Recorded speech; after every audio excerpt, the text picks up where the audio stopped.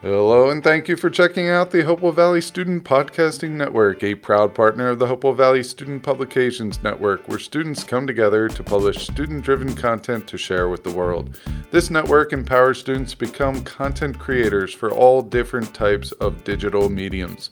For more student-ran podcasts, blogs, artwork, and content, please check out the Hopewell Valley Student Publications Network at www.hvspn.com. The opinions represented within the digital content are those of the content creators. Now please enjoy the following podcast episode.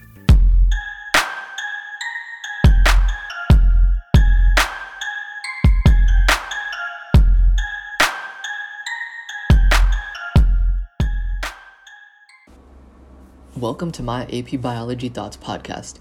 My name is Sid, and I'm your host for episode number 66, called Unit 3, Cellular Energetics, the Laws of Thermodynamics. Today, we will be discussing the 3 laws of thermodynamics. I'll start by listing the 3 laws of thermodynamics, and then I'll explain each one conceptually. The first law of thermodynamics states that energy is always conserved and can never be created or destroyed. The second law states that the sum of the entropy of a system and its surroundings must always increase. Lastly, the third law states that a perfect crystalline solid at absolute zero has an entropy of 0. Now let's dig deeper into each law.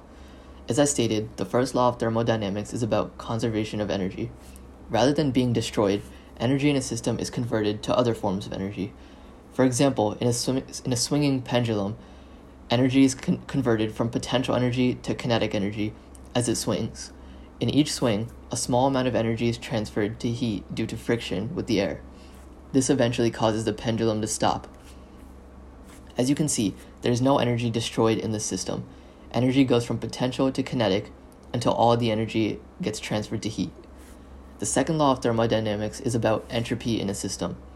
Entropy is most easily described as disorder. So, when we say entropy is always increasing, what this means in the most basic sense is that disorder of the universe or a system is always increasing. An analogy for this is a bedroom.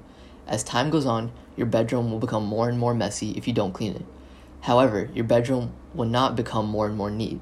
This is similar to entropy because energy in a system has a tendency to become more disordered or dispersed, just like your bedroom has a tendency to become more disordered.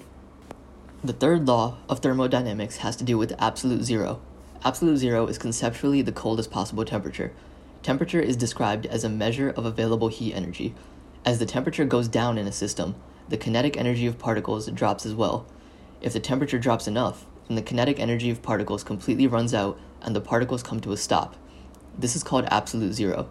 At this temperature, any substance becomes solid. This means that the entropy of the substance at absolute zero will be 0.